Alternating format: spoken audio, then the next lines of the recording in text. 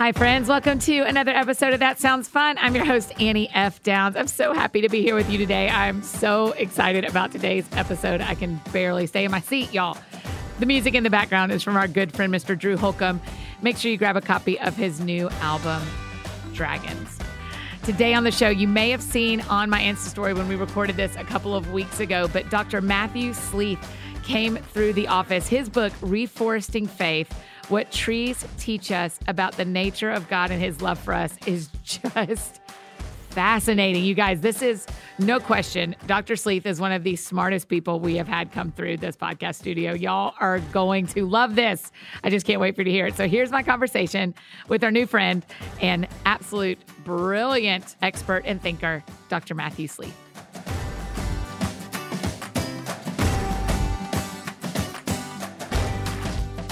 Dr. Sleeth, how are you? Thank you for doing this today. I'm great. Okay, tell me where you drove down from.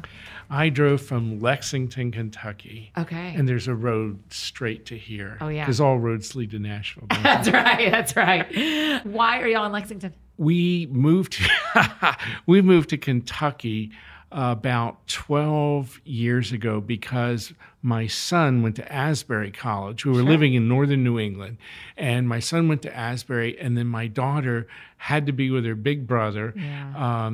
They were both really young when he was 16. She was 15 when she was accepted. Oh, wow. And so we wanted to be together as a family. And so we moved to Kentucky thinking we'd be there for 3 years. Okay. And that was about 13 years ago. Yeah, y'all stuck around a little bit longer. We stuck around. It was a lovely place. Both of my children met spouses from Lexington, so it worked out great. I'm a huge fan of Asbury, the university and the seminary. I just think really highly of As them. am I, and fortunately they're growing and prospering, and that's just wonderful to see. Yeah. You're an MD, Correct. right? Do you also have a PhD? Do you also have seminary training? My PhD is honorary. Okay, hey, that still counts. They're I harder have to one of get. those. They're harder to get. That's right. You can't buy those. Yeah. I have an honorary doctorate in theology from AME Zion. Hood gave me one. So. Okay, so you have an honorary one. That's from right. the study. So on a daily basis. But I have never taken a Sunday school class. Not one. Not one. The only ones I've wandered into, I ended up teaching. Yeah, so. there you go. You never sat through them. Yeah. So are you practicing MD on your day-to-day job, or are No, you writing full-time? No, I have written and had a ministry until last November. Our ministry, Blessed Earth, had about 20 employees. Okay, wow. And we have dialed that back. My board and I made this decision because it seems like what's most effective over time is my writing and speaking. Mm-hmm. Yes, which is why you're here today, because I got a copy of Reforesting Faith, and I was so into it that I was like, I don't know how we find him, but can we please find Dr. Sleeth and get him to come down? So thank you for doing that. Well, thanks for finding me. Tell me why you wrote a book all about the trees in the Bible. And let me read the subtitle first. Sorry. What Trees Teach Us About the Nature of God and His Love for Us. How did you even get into this? This goes back to becoming a Christian. I'm going to have to share that with you. Yes, I want you to, because it says former atheist on the top of your bio. Yes, unfortunately, I lived most of my life as a heathen or whatever. Me too. And so I'm bilingual. I speak Biblish and whatever. That's right. And my family and I were very, very recent in becoming Christians, and we went to church, and it was a lovely church. Church also had a school, and there weren't any trees around it, and I volunteered to plant trees. I think I added something like it would be biblical. And the pastor I was speaking to said, Matthew, you have the theology of a tree hugger. And he did not intend that as a compliment.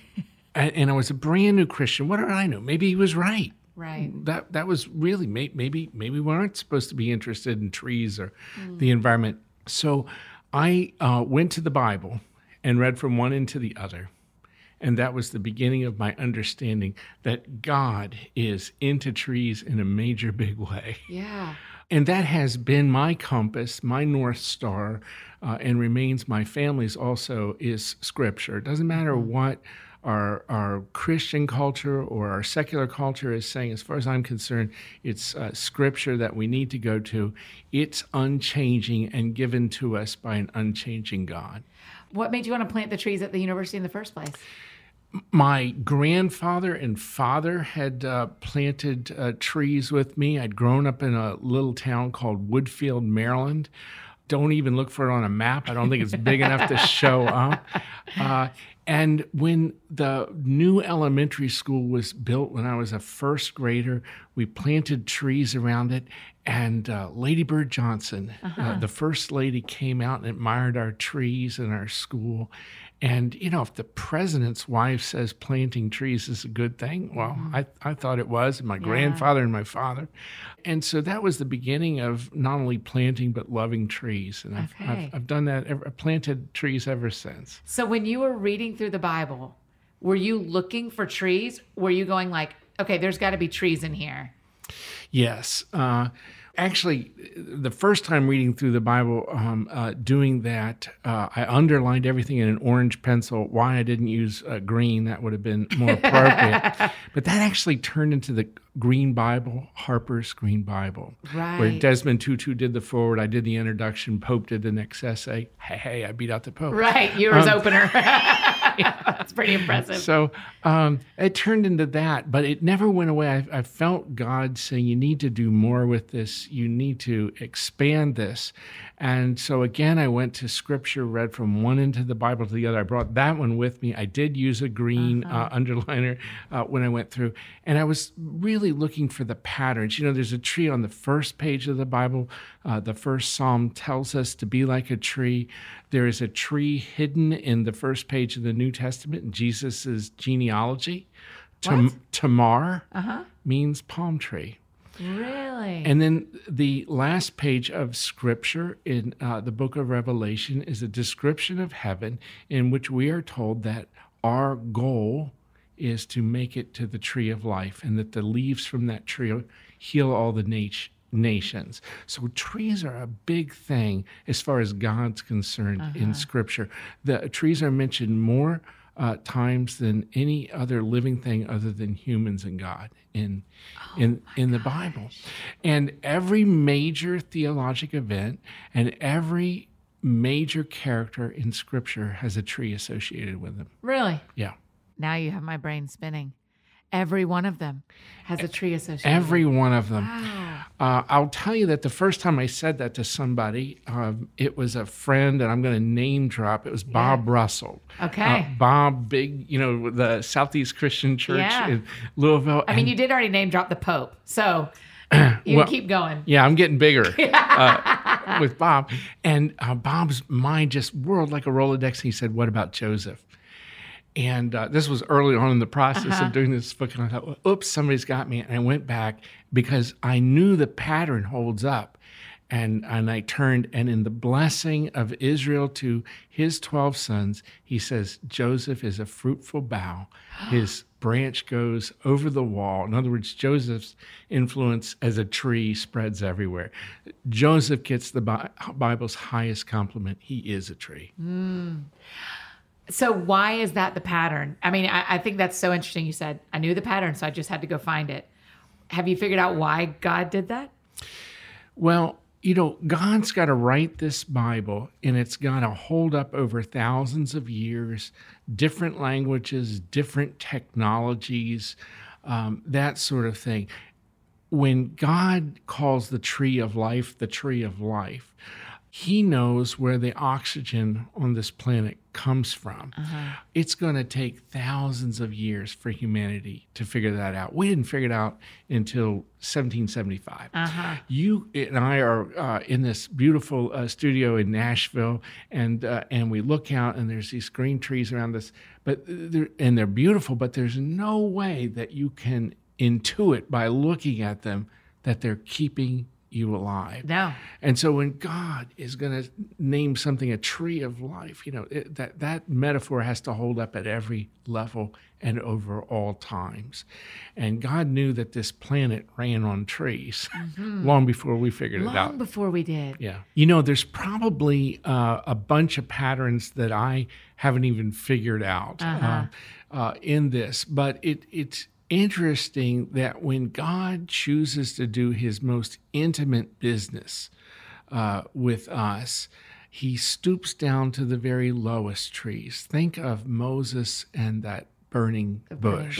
Right. Think of Elijah and the small bushes. Think of Jonah and that plant that grew up over him. When he calls David to battle, and when he calls Gideon to battle, he tends to use large oak trees. So I think there are a number of patterns there that I hope other people figured out. Does it ring true with women in the Bible as well? And Deborah holds court by a palm. That's probably the first that comes to us, and Tamar is called a palm. So I think there's probably a pattern there as well. I didn't want to get, hung up in, a kind of a Da Vinci Code of trees. Sure. That's why I was like, what is the pattern? Keep going. If you will. But I think there probably are some patterns there and that sort of thing. One of my, kind of favorite things to think about is what does heaven look like, though? And I think that if you ask the average Christian, what does heaven look like? Maybe they'll come up with some clouds and some, bright sun from God, and maybe the streets paved with gold. But I think the predominant architecture, if you will, of heaven are trees. And I think that's why we see in Revelation 1 is at God's throne, from which emanates this river of life, flows to the tree of life, and that's the centerpiece, if you will, of heaven. It's not the only tree there. I think it's just one of the. So when you picture heaven, giant forest, you just picture. I picture trees. I picture trees. If any of your listeners are familiar with a piece of art, the Ghent altarpiece, which was done by the Van Eyck brothers. And there's a fascinating book out about the Ghent altarpiece because it's been stolen 13 times in its history. Adolf Hitler invaded Belgium to get the Ghent altarpiece, basically. The devil always knows who Jesus is first. The center panel of that is a painting of heaven. And I think the Van Eycks were given a little peek over the wall, and it's beautiful buildings, it's people, but there's trees and there's fruit on them, and all the trees are in fruit. Do you have a favorite tree? Is there one spiritually that matters the most to you? My favorite individual tree is a tree in Lafayette, Louisiana. It's by the Cathedral of St. John. I think it's the Baptist, but it could be St. John, the Cathedral of St. John. And it is a live oak. For those of your listeners who are not familiar with it, live oak is a species of trees which does not lose its leaf in the wintertime. Okay. So you have to get to the southern parts of the United States for live oaks to show up. And the first branch on that tree is estimated to be 140,000 pounds. Oh, my gracious. One branch. And the tree was in decline. It's probably at least 500 years old. It was in decline, basically for people loving it to death and stomping down the roots. A scout earned his Eagle badge by rescuing the tree and re-landscaping around it. So that's it. It just something about it hit me, and it's so close to the lovely cathedral there.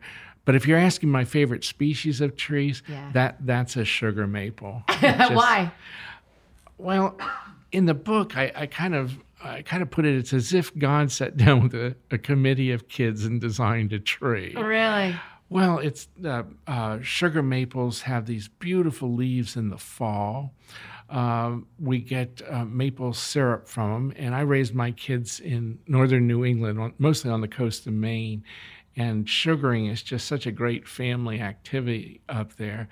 The wood from it makes everything from Telecaster guitars or Stratocasters, also made with the maple wood, to bowling alleys and basketball courts. And so it's incredibly versatile wood. They're just beautiful to look at. Maple tree on the top. Tell me how you feel about myrtle. Do you have thoughts on myrtle? I don't. Tell me what you think about myrtle. I feel super connected to myrtle for some reason. Myrtle trees, I think they're beautiful. I think there's a lot of spiritual significance to me of when God mentions them, myrtle, in the Bible, and why when it comes up and what it comes up around, and holding joy and sorrow kind of at the same time. And so I just love that one. And I was like, I wonder if he has myrtle thoughts. Well, I'm going to have to go back and revisit the myrtle. By my home, I have a magnificent magnolia tree. The blossoms that come out just in waves again and again are fantastic. Is the myrtle your favorite tree, or do you? I think so. Yeah. Okay. I like the way it looks. I mean, this is terrible. I'm not going to be able to tell you what tree it is, but I bet you'll know. There is a tree in the fall that the leaves go really bright yellow and the trunk goes black or dark brown. Sounds a little like a sumac, but I'm not certain. Yeah, and so I like seeing those. Okay. But I don't have like a favorite species per se, besides spiritually, the only one that has ever been such a connection point for me was myrtle. One of my favorite colors in a tree would be the red buds that we have here in the South. And I never saw those until I moved to the South. And when they come out with this kind of spring green behind them and that incredible magenta. By the way, it's proof that Adam named everything, because no woman would call a red bud a red bud. It's a magenta bud. Right. We'd have used more detail. Yeah. When you watch the trees change every season, what do you know about God from watching that? And why do you think he set it up? Because really, there's nothing that indicates seasons better to me than what trees do. I think the thing I think about in connection with God, besides the fact that God's in the life business and trees make life on earth possible. Can I go down that trail just for a moment? I'd love it. I want you to feel like you can rabbit trail as much as you want, because I just want us to hear what is in your brain. I'm so interested. Well, we should have my lovely wife of 40 years with me. She's my better three-quarters, and she kind of gets me back off the rabbit trail. So, but trees, obviously they make oxygen. They're really responsible for water getting inland on continents. It's felt that unless we had trees, no water would get past about 200 to 300 miles inland in a continent. It's really the water cycle connected with trees and the transpiration and everything off of them that sort of lifts water inland. And so they really are responsible for water. In that sense, they're responsible for filtering water. In the book, I talk about the water supply of New York City. New York City has essentially the cleanest water you could hope for. It's cleaner than anything they can buy out of a bottle. Wow. And New York has taken care to preserve this watershed going up the Hudson. And because of that, they have spectacularly clean water. So you can't have clean water without trees. So that's another thing they do. I just was sent an article recently of a large study done with 45,000 people in Australia studying their mental health and trees around them. Oh, wow. And we actually get sadder if there aren't enough trees around. Really? Well, if you think about it, God placed us in the trees. He knew where we were supposed to be. And there have been a number of studies that when the trees are devastated by a tornado or hurricane or something like that, there'll be sadness that people will have that's really connected to the trees more than anything, the loss of them. Adam's first job, Genesis 2:15, was to dress and keep the garden, Abat and Shamar. And so I think that at some level of our soul, we resonate with what God put us on this planet to do, which was to steward it and care for it. Right. Inside your book, one of my heroes, Andy Crouch, is quoted as saying, "Sleeth is the perfect missionary to American evangelicals for the environmental cause." When you think about what we were put on this planet for, I mean, I don't garden at all because I live in a condo and we don't. So what's that look like for me to do to be a part of that still and to be good to the environment if I don't have a garden? Great question. And I live on a third floor apartment. I don't own a meter of of land. It doesn't mean we can't plant trees. It doesn't mean that we can't be careful in the way we throw paper away or that type of thing. I don't think we are all, meant to be vegetable gardeners. But I think we can be cognizant that as consumers, we can drive the system in a more sustainable fashion versus a non-sustainable. And I think that evangelical Christians in particular have kind of thrown the baby out with the bathwater about the environmental. Our environmental mandate doesn't come from Congress or whatever. It comes from the Lord. We're supposed to take care of this planet. And Revelation 11:18 says, "I will come back and destroy the destroyers of the earth." We're going to be asked to account. Now, that doesn't mean we have to each be vegetable gardeners, but I think we should have an appreciation of the beauty and the utility and our role as stewards on this planet when it comes to trees. So we're sitting at a table that is made of barnwood. Does that make you happy or sad? Did I do a good thing or a bad thing? That makes me happy. Okay, because it's real barnwood. It's real barnwood. It's oak that's been planed down. You know that just by looking at it. I do. I was a carpenter for 7 years. Okay. So, we have so much to talk about. That's amazing. And Jesus was a carpenter. Yeah. I don't think that trees are, quote, precious and we can't use them and that sort of thing. I wonder if that's why God had Jesus be a carpenter so that we wouldn't treat them like we couldn't use them. Here's the provocative statement. Jesus is hard to kill. And we see so many boy band pictures of him and that sort of thing. He was a carpenter, and I picture him as the kind of guy who could pick up 2 sheets of 3/4 inch, CDX plywood and go with it. I think he was a pretty tough guy, and he was very, very hard to kill. People tried to stab him, didn't work. Tried to stone him, didn't work. Tried to throw him off a cliff, didn't work. He can go 40 days without a meal, climb into the ring with the toughest opponent in the solar system. He walks out a winner. I don't think there's any point in trying to drown him. Right. Walk away from that. The only thing that can kill Jesus is a tree. That's it. Wow. There's no other way, because he is here for a purpose, and that purpose is to die on a tree. And as he tells his disciples, unless I am raised up on a tree, nothing's going to work here. The reason he has to die on a tree is because he who dies on a tree is cursed by God. That's what we see in Deuteronomy and Leviticus. He who dies on a tree is cursed, and Jesus has to be cursed. He has to become sin and take the punishment that you and I deserve. And God, from the beginning of this book, worked it out that was going to happen on a tree. Not because a tree is useless or low, but because it's the very highest thing, really, in God's kingdom in some ways.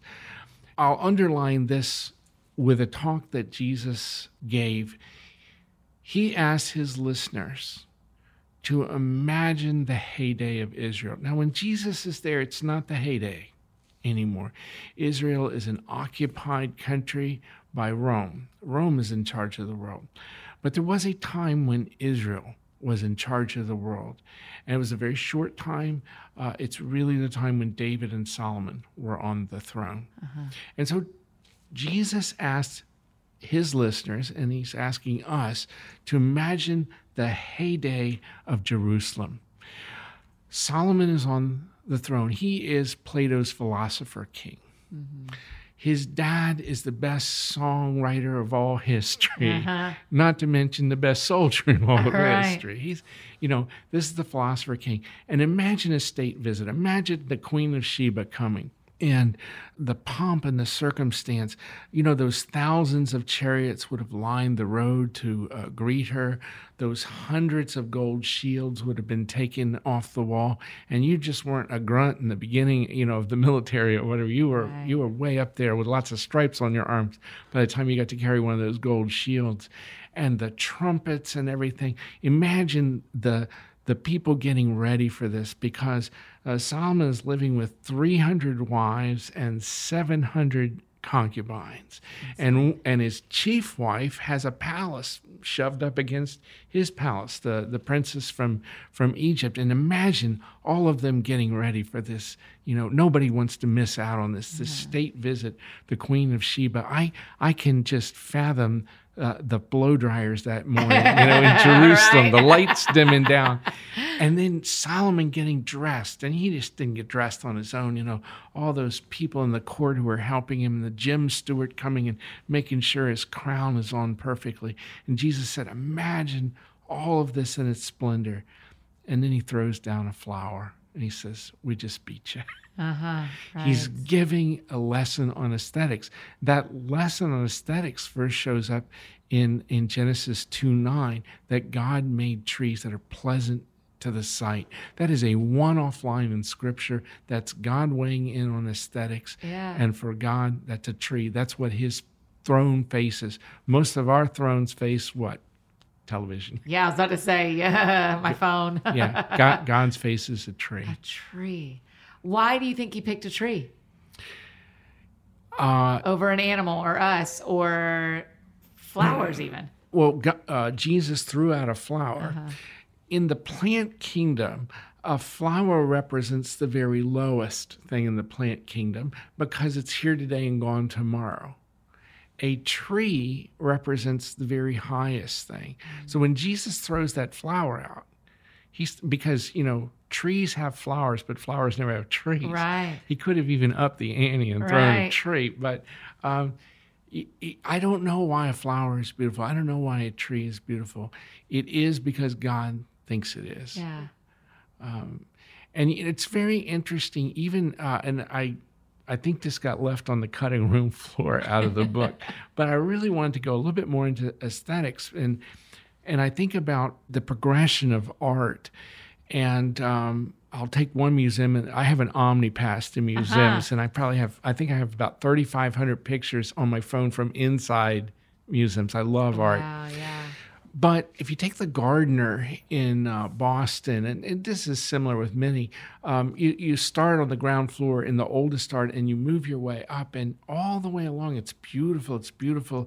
The aesthetic has to do pretty much with God and nature, and then we get to modern art, and it's all gone. Yeah. It's funny, they have guards on that floor. What's the point? There's nobody even there looking at it. Unless you're some hoity-toity academic. It's garbage. Nobody's going to put it up on their wall.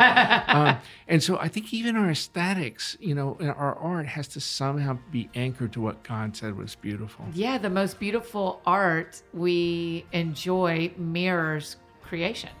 Exactly. Huh. It's interesting to me that as we get away from God and we even get away from that aesthetic, to me, the art even becomes ugly, if you will. Yeah.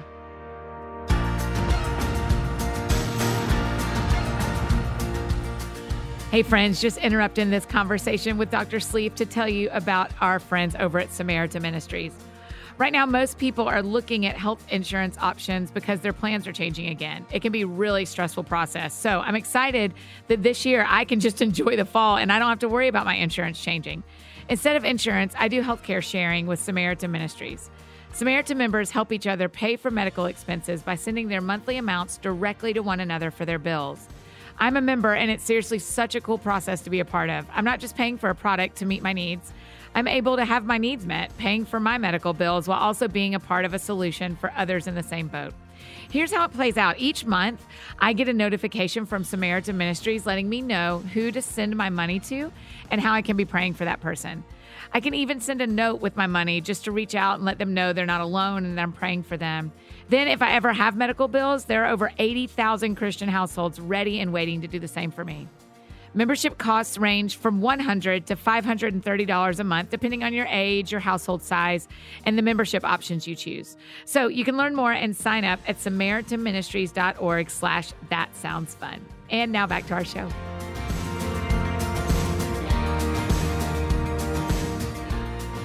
I took us on a rabbit trail. Tell me why you're happy that this is barnwood. So you're okay that people tear down trees and use them for good. Absolutely. Wood in some ways is fragile, and yet if this is taken care of, this can last hundreds of years. There's wooden furniture that's 1,000 or more years old, and so wood is so versatile that we even have nuclear submarines in our fleet whose main bearings are made out of wood. Do we really? Absolutely. I did not know that. There's in the fleet, and it's Ligum Vitae, mostly from Jamaica. It's super hard and it self-lubricates. It used to be what they made block and tackle on ships out of. Sure. So it's still being used in ships today. That's right. And so we have, if you think about it, humanity could never even get across a river without a tree. It was vital to us being fruitful, multiplying, and filling the globe. We got there with trees. Even when we took to the air, the first planes are made out of wood. Yes. We wouldn't be here as a civilization without trees, and God knew that. We couldn't bend or melt or create steel in the form that we use it if there wasn't wood to cause a fire to. Correct. It all goes back to trees. It all goes back to trees. And I think when you really understand that your salvation, you owe to a tree as well. Right. I mean, because there's just an inextricable connection between Jesus and trees. Absolutely. From working with them to dying on one to sitting under them and everything in between. Yeah, I've gotten to travel to about 50 seminaries, and there's wonderful seminaries, but sometimes you hear some stuff going around that, and one of the things you hear going around is that Jesus has this vernacular hayseed language. And maybe that's reinforced a little bit by some of the writings of Augustine. But in fact, Jesus' language is exquisitely precise and very, very organic. By that, I mean carbon-based. Give you an example. Yes, please. Not related to trees. There are 25 gems mentioned in the Bible.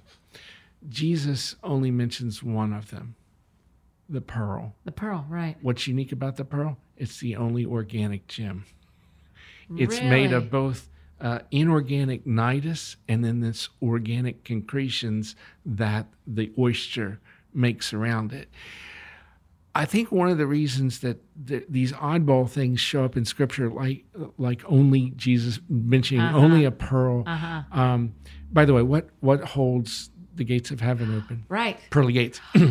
Oh, Dr. Sleeth, this is so good. is because Jesus is a unique thing in all of creation. He is both fully human and fully God. Now, how do you illustrate that? And so the Bible can always surrounding Jesus comes up with these oddball things: the pearl, the bush that's burning but is still green and bright. And so I got a Bible here, and I'm going to flip to the last page in Revelation.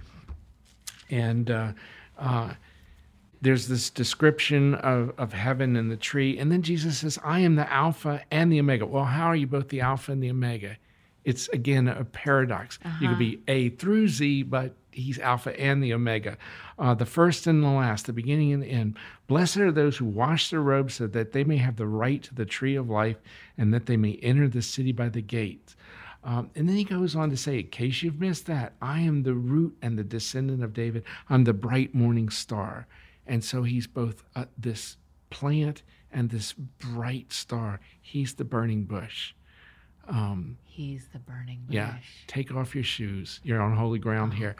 And so the Bible's constantly coming up with these beautiful amalgams, if you were, to try to give us something to get a handle on Christ, because he's two things that don't exist anywhere else together. Yes. One of the things I wanted to accomplish with this book is to bring the Bible alive a little bit more. You can get so used to looking at it in the same way. And trees, most people never had a sermon on trees. Right. Which is a bunny trail. Can I go down this one? Yes, please. It's one of the things I looked at, which was disturbing to me, was the redaction of trees from our world in a way. Have you ever had a sermon on trees? No. Yeah. I've never given one either. Polled all kinds of people. The answer is nobody has. This is my first one right now. So I went back and I looked, and I list the dozen or so sermons on trees and scripture that Charles Spurgeon gave. Oh, wow. And gave some other examples. Then I looked at some words associated with trees in the Bible, and I counted them up. I took 6 words: tree, seed, leaf, branch, root, and fruit, and I counted them up in the King James. They occur 967 times. Oh, wow. Then I started counting. This Bible that I'm carrying is an ESV. They've been subtracted 230 times. In the NIV, 267, New Living Translation, 274. I'll give you an example of one. Mark 11:8 is the description of the crowd going and cutting leaves or branches off the trees to lay in front of Jesus. Yeah, Palm Sunday. In modern Bible translations like this ESV, they say that people go and cut the branches off the fields. Field, the word is dendron, tree in Greek. There's no other way to translate it. It's sheer orneriness that the translators have subtracted trees from Scripture. In an old Bible, King James or the Great Bible or Geneva Bible, Abraham goes and plants a grove of trees. Abraham, by the way, is the first person to plant trees in Scripture. Very important. Adam and Eve were the first person to destroy a tree, if you will. They tore that fig leaf off a tree. They didn't tear it off because they needed to eat it. They didn't tear it off because they needed shelter. They tore it off for vanity. Yeah. They were told to dress, shame, dress and keep the garden. Yeah. They tear a leaf off one and go and hide behind it. Wow.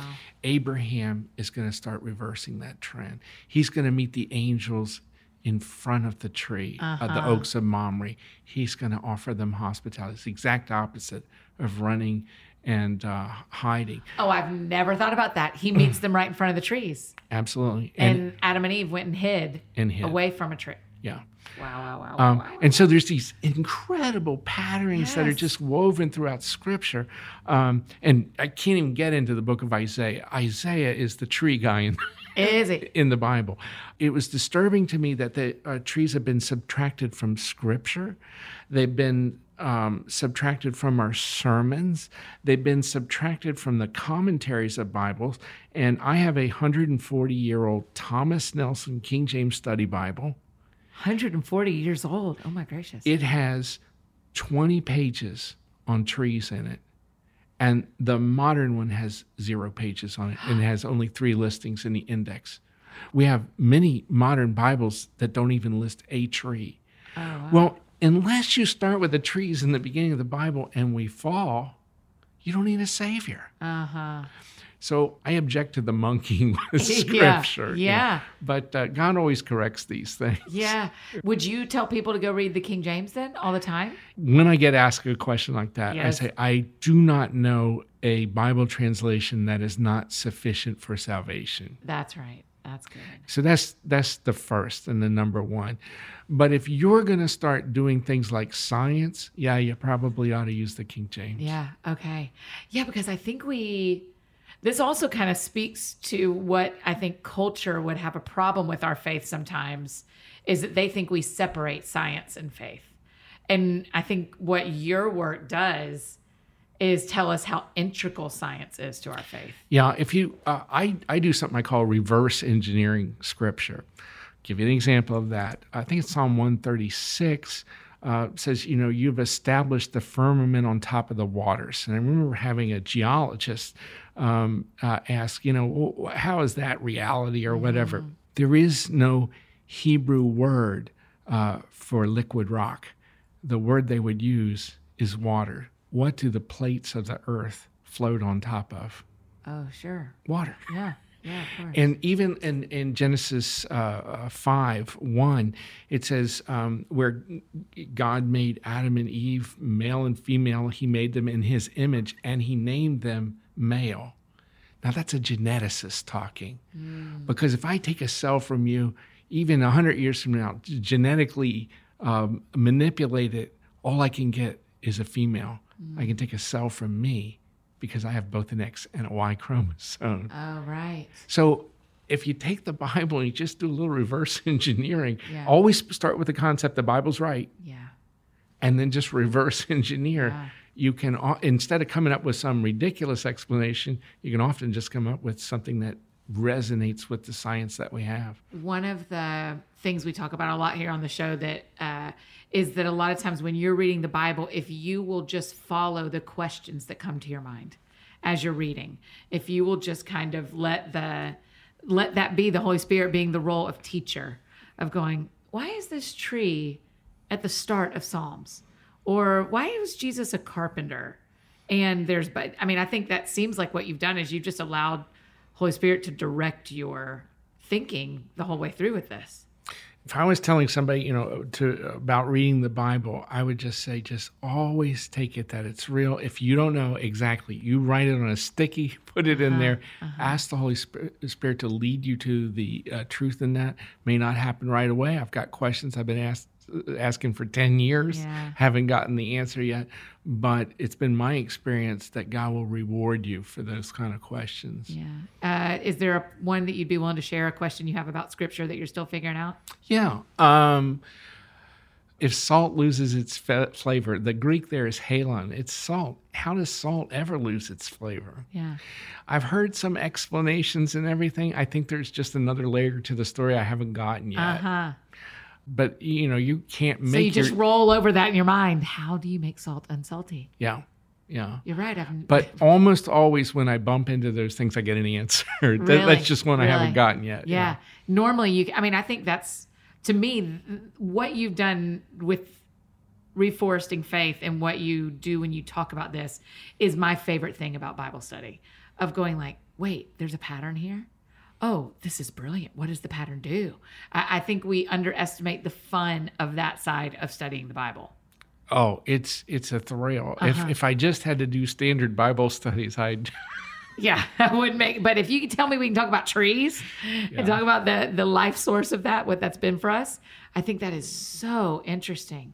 So if someone's listening and they're not into faith or they're newer to faith, how do trees make someone want to walk towards God? I should have asked his permission to use his name. When I was doing this book, I needed a tree expert to bounce things off, and we have one in Lexington who's a double PhD, Fulbright scholar. Wow. And I would ask these questions, and he was not a believer. I am happy to say that he is a foaming at the mouth Christian today. Really? So if somebody's not a believer, I would just say, just God doesn't mind you questioning him. Yeah. There's a difference between being a skeptic and a cynic. I think God doesn't mind skeptics at all. A skeptic is somebody who says, okay, well, kind of show me or whatever. The cynic is somebody who doesn't change no matter what. They're married to their ideas. So somebody, and I was an atheist. I didn't believe in God. Unless you could reproduce it and measure it, I wanted nothing to do with it. It's interesting that the way I became a Christian was to wake up to the fact that there was evil. A number of things happened to our family, and some really bad things, and I worked as an emergency room doctor, and I woke up to the fact that there was evil on the planet. Evil is a spiritual concept. You can't measure it. Hopefully you don't want to reproduce it. And so I got to thinking, well, if there's evil on this planet, why is there good? And even though I didn't believe in God, I had seen good. To me, one of the examples of humanity's goodness is a trauma code of a Jane or a John Doe. When you just drop on the street, let's say you're jogging down the road, you don't have your ID with you. If you just go to ground, as they say, an ambulance scoops you up and brings you to the emergency department here, you're always registered as John or Jane Doe.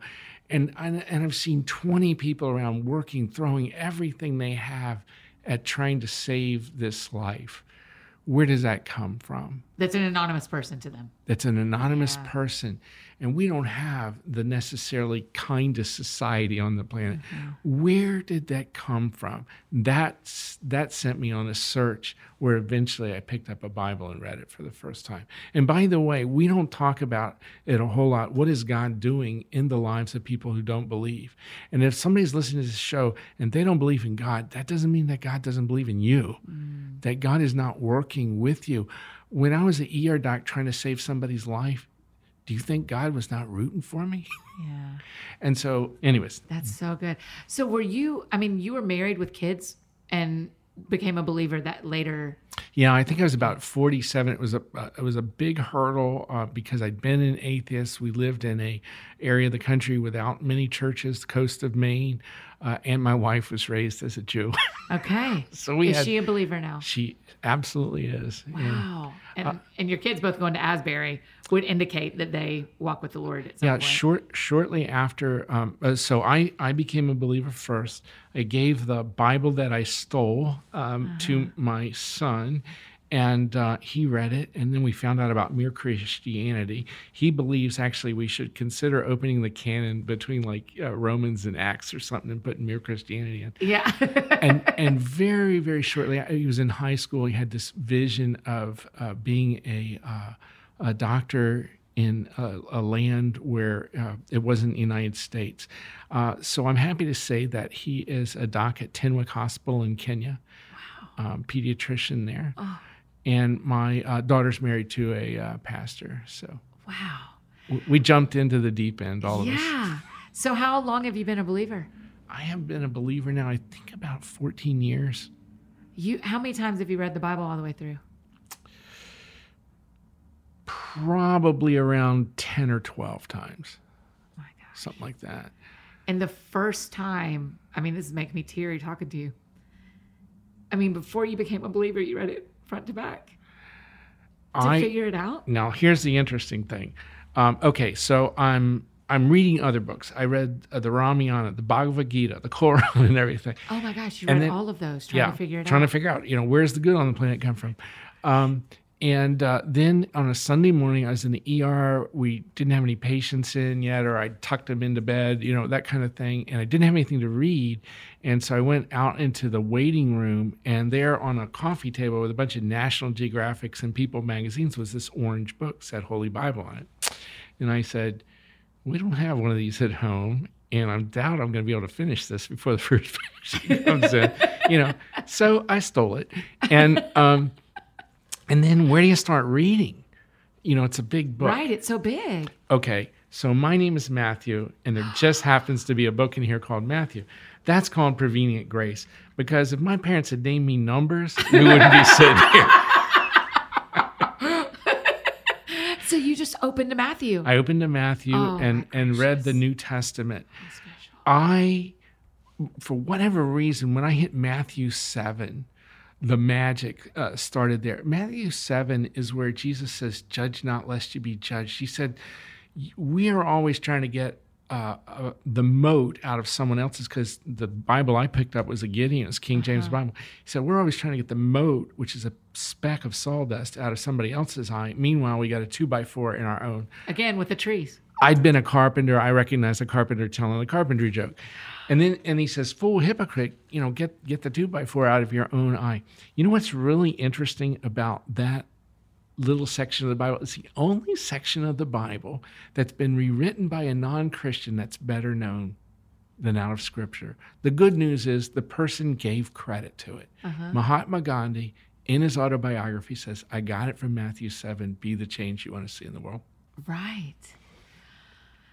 And so then as you read through, how did you know what to pray? Did you go to a church and ask somebody, or how did you know that you wanted to make this that you believed that Jesus was the right way?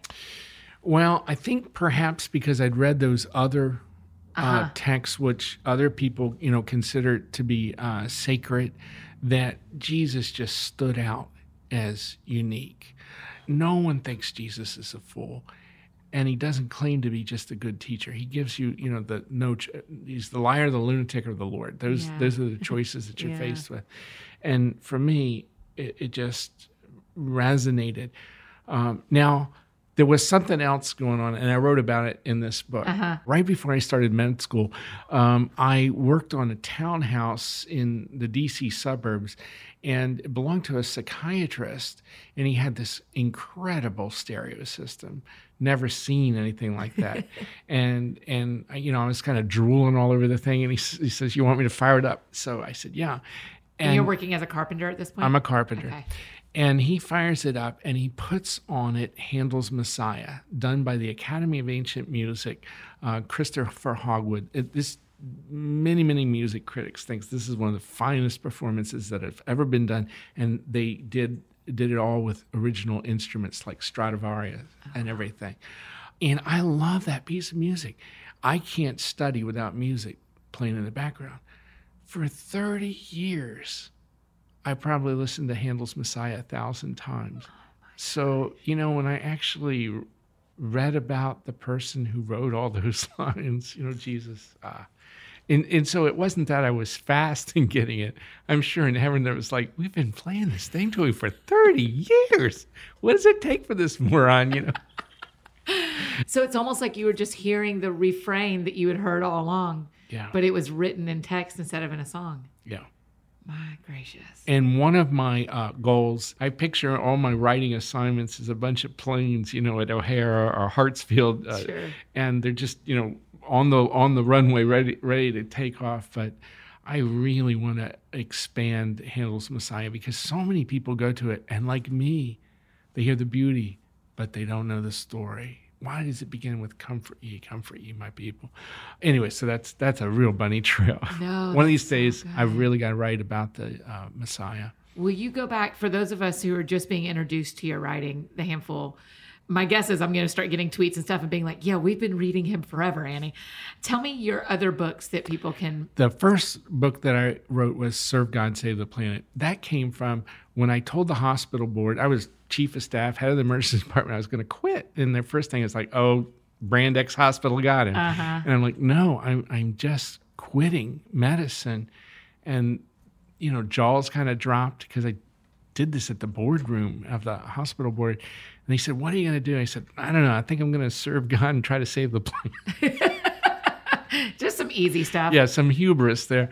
And so that's the first book. And the next book that's really done, and I did the Green Bible in there, but it's called 24/6, and it's about the Sabbath. I have that book. Well, there you go. I tell people to read that book all the time. I love that book. I preached on Sabbath 2 months ago and held it up on stage. That is your book? That's my book? Dr. Slade. That is one of the premier books on Sabbath. So they don't put a big picture of my face because, I've got a face built for radio. Oh, my gosh. You do not. So that's why. Oh, that's hilarious. 24/6 is, I literally gave people like 4 books to read, and I was like, you've got to read 24/6 by Dr. Matthew Sleeth. I remember saying it now that you are sitting here with me. Okay. Can I pull me back off of this? This is pure bunny trail. But I just want to give some folks some of the kind of the beauty that's in the Bible. Now, you can't prove all this stuff. It doesn't have to be true. But somebody asked me, well, where does Sabbath and trees come together? Oh, go here. Okay, so I am going to... Because we love talking about Sabbath here. Okay. Well, you should have me back to talk about Sabbath. Oh, I think, unfortunately for you, I think we're going to have you back a lot. That's kind of my... Okay, so let me start in the book of Acts. I think it's chapter 8, and there's the Ethiopian eunuch who is reading from the book of Isaiah, And he doesn't understand what's going on. And Philip is there, and Philip's running along beside the chariot of this Ethiopian, high vizier official. He gets up and he begins to explain this. And then the Ethiopian eunuch says, what's to prevent me from being baptized? And they get down, and it's probably filthy water, but Philip baptizes the Ethiopian eunuch, and then Philip is gone. Uh-huh. Not quite a scene quite like that. Right. He got beamed up by the, he just ends up somewhere else. Yeah, Starship Jesus or whatever. Now, what would that Ethiopian eunuch have done? He would have gotten back in the chariot, and with new eyes and this new understanding, he would have continued reading the scripture. And on the very next page, or turn of the scroll, he would have come up. This is out of Isaiah 56. Let not the foreigner who has joined himself to the Lord say, the Lord will surely separate me from his people. And let not the eunuch say, behold, I am a dry tree. For thus says the Lord, to the eunuchs who keep my Sabbath, who choose the things that please me, and hold fast my covenant, I will give in my house and within my walls a monument and a name better than sons and daughters. I will give them an everlasting name, never to be cut off. And so...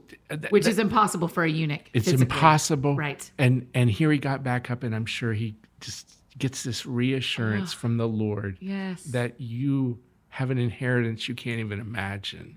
Isn't that fun? Yeah. And so I urge people, when you're doing the Bible, use those cross references. Go back and forth, see what's before and after, and make the tapestry richer. Yeah. You wrote 24/6. I did. And trees and Sabbath run right into each other on the page right after where the eunuch would have read about. Yep. Right when Philip baptized him. My gracious. Well, we've really done this. Will you please come back sometime? Absolutely. I would love to have you back. We will do another round about Sabbath coming up soon, because it just feels like the discipline. I jokingly say when I teach about it, I say, y'all take real seriously not murdering people, but you don't take Sabbath near as serious, and it's in the same list. And it's a greater blessing than people can fathom. My wife was actually off teaching a group of women today, and she entitled it Shalom in the Home. Yeah, yeah. And it's what it's about. It's about bringing peace, more than peace, shalom to our lives. Yes. Well, thank you for doing this today. My pleasure. For driving down. I feel so honored that you would take time for us. You are such a gift. And so I'm really grateful. Is there anything we didn't talk about that you want to talk about? That's so funny. You love Sabbath. Oh my gosh. Yes. I love it so much. That book has taken on a life of it. It's like in its 14th printing or whatever. It just goes and goes. Yes. I mean, it goes so far that I didn't even connect that it was yours, because it's just 24/6 is the book on my shelf that when I think about Sabbath, to be honest, I never thought about the author. I just tell everybody to read it. So many books that I tell people to read, it's because of my personal relationship with the author, or because, I love this from so-and-so, now you should read this. I'm always just like, no, this is the book you read about. This and Garden City by John Mark Comer are the two that I tell people to read all the time. So I got to get Garden City then. Oh, you should. I haven't read it. Oh, I think you'd really like it, because the whole concept is, why did the Bible start in a garden, but when everything is right, it ends in a city? And so he talks about how we were always meant. And that's the Ghent altarpiece. It combines both. Oh, you're gonna love Garden City. Okay. So the last question we always ask on the show, because it's called That Sounds Fun. Tell me, Dr. Sleeth, what you do for fun. I really love my wife. Yeah. It generally involves her. Yeah. Even just to sit and play a game of rummy with her. It's just the time with her. We walk together every day. I don't know, just, the fact that, after 40 years, she still likes to hold my hand and, just laying on my shoulder, which I didn't realize the symbolism of until I read The Mysteries of Marriage. Are you familiar with that book? It's a must read. Okay. Mason, because that's where she came from, out of my side. It's a beautifully written book. How did y'all meet, you and your wife? I was a carpenter. I was putting a bay window in her parents' house. They had 4 kids. I tell people, when their 18-year-old daughter walked into the room, their worst nightmare began to unfold. Yeah. You're just I mean, the interesting thing about what I've learned about your life today is the Lord was working all the time. That is something I've only really come to appreciate in the last few years. He was always there working. Yeah, that is just, that is incredible. Okay, well, we will look forward to having you back. Thank you. Thank you.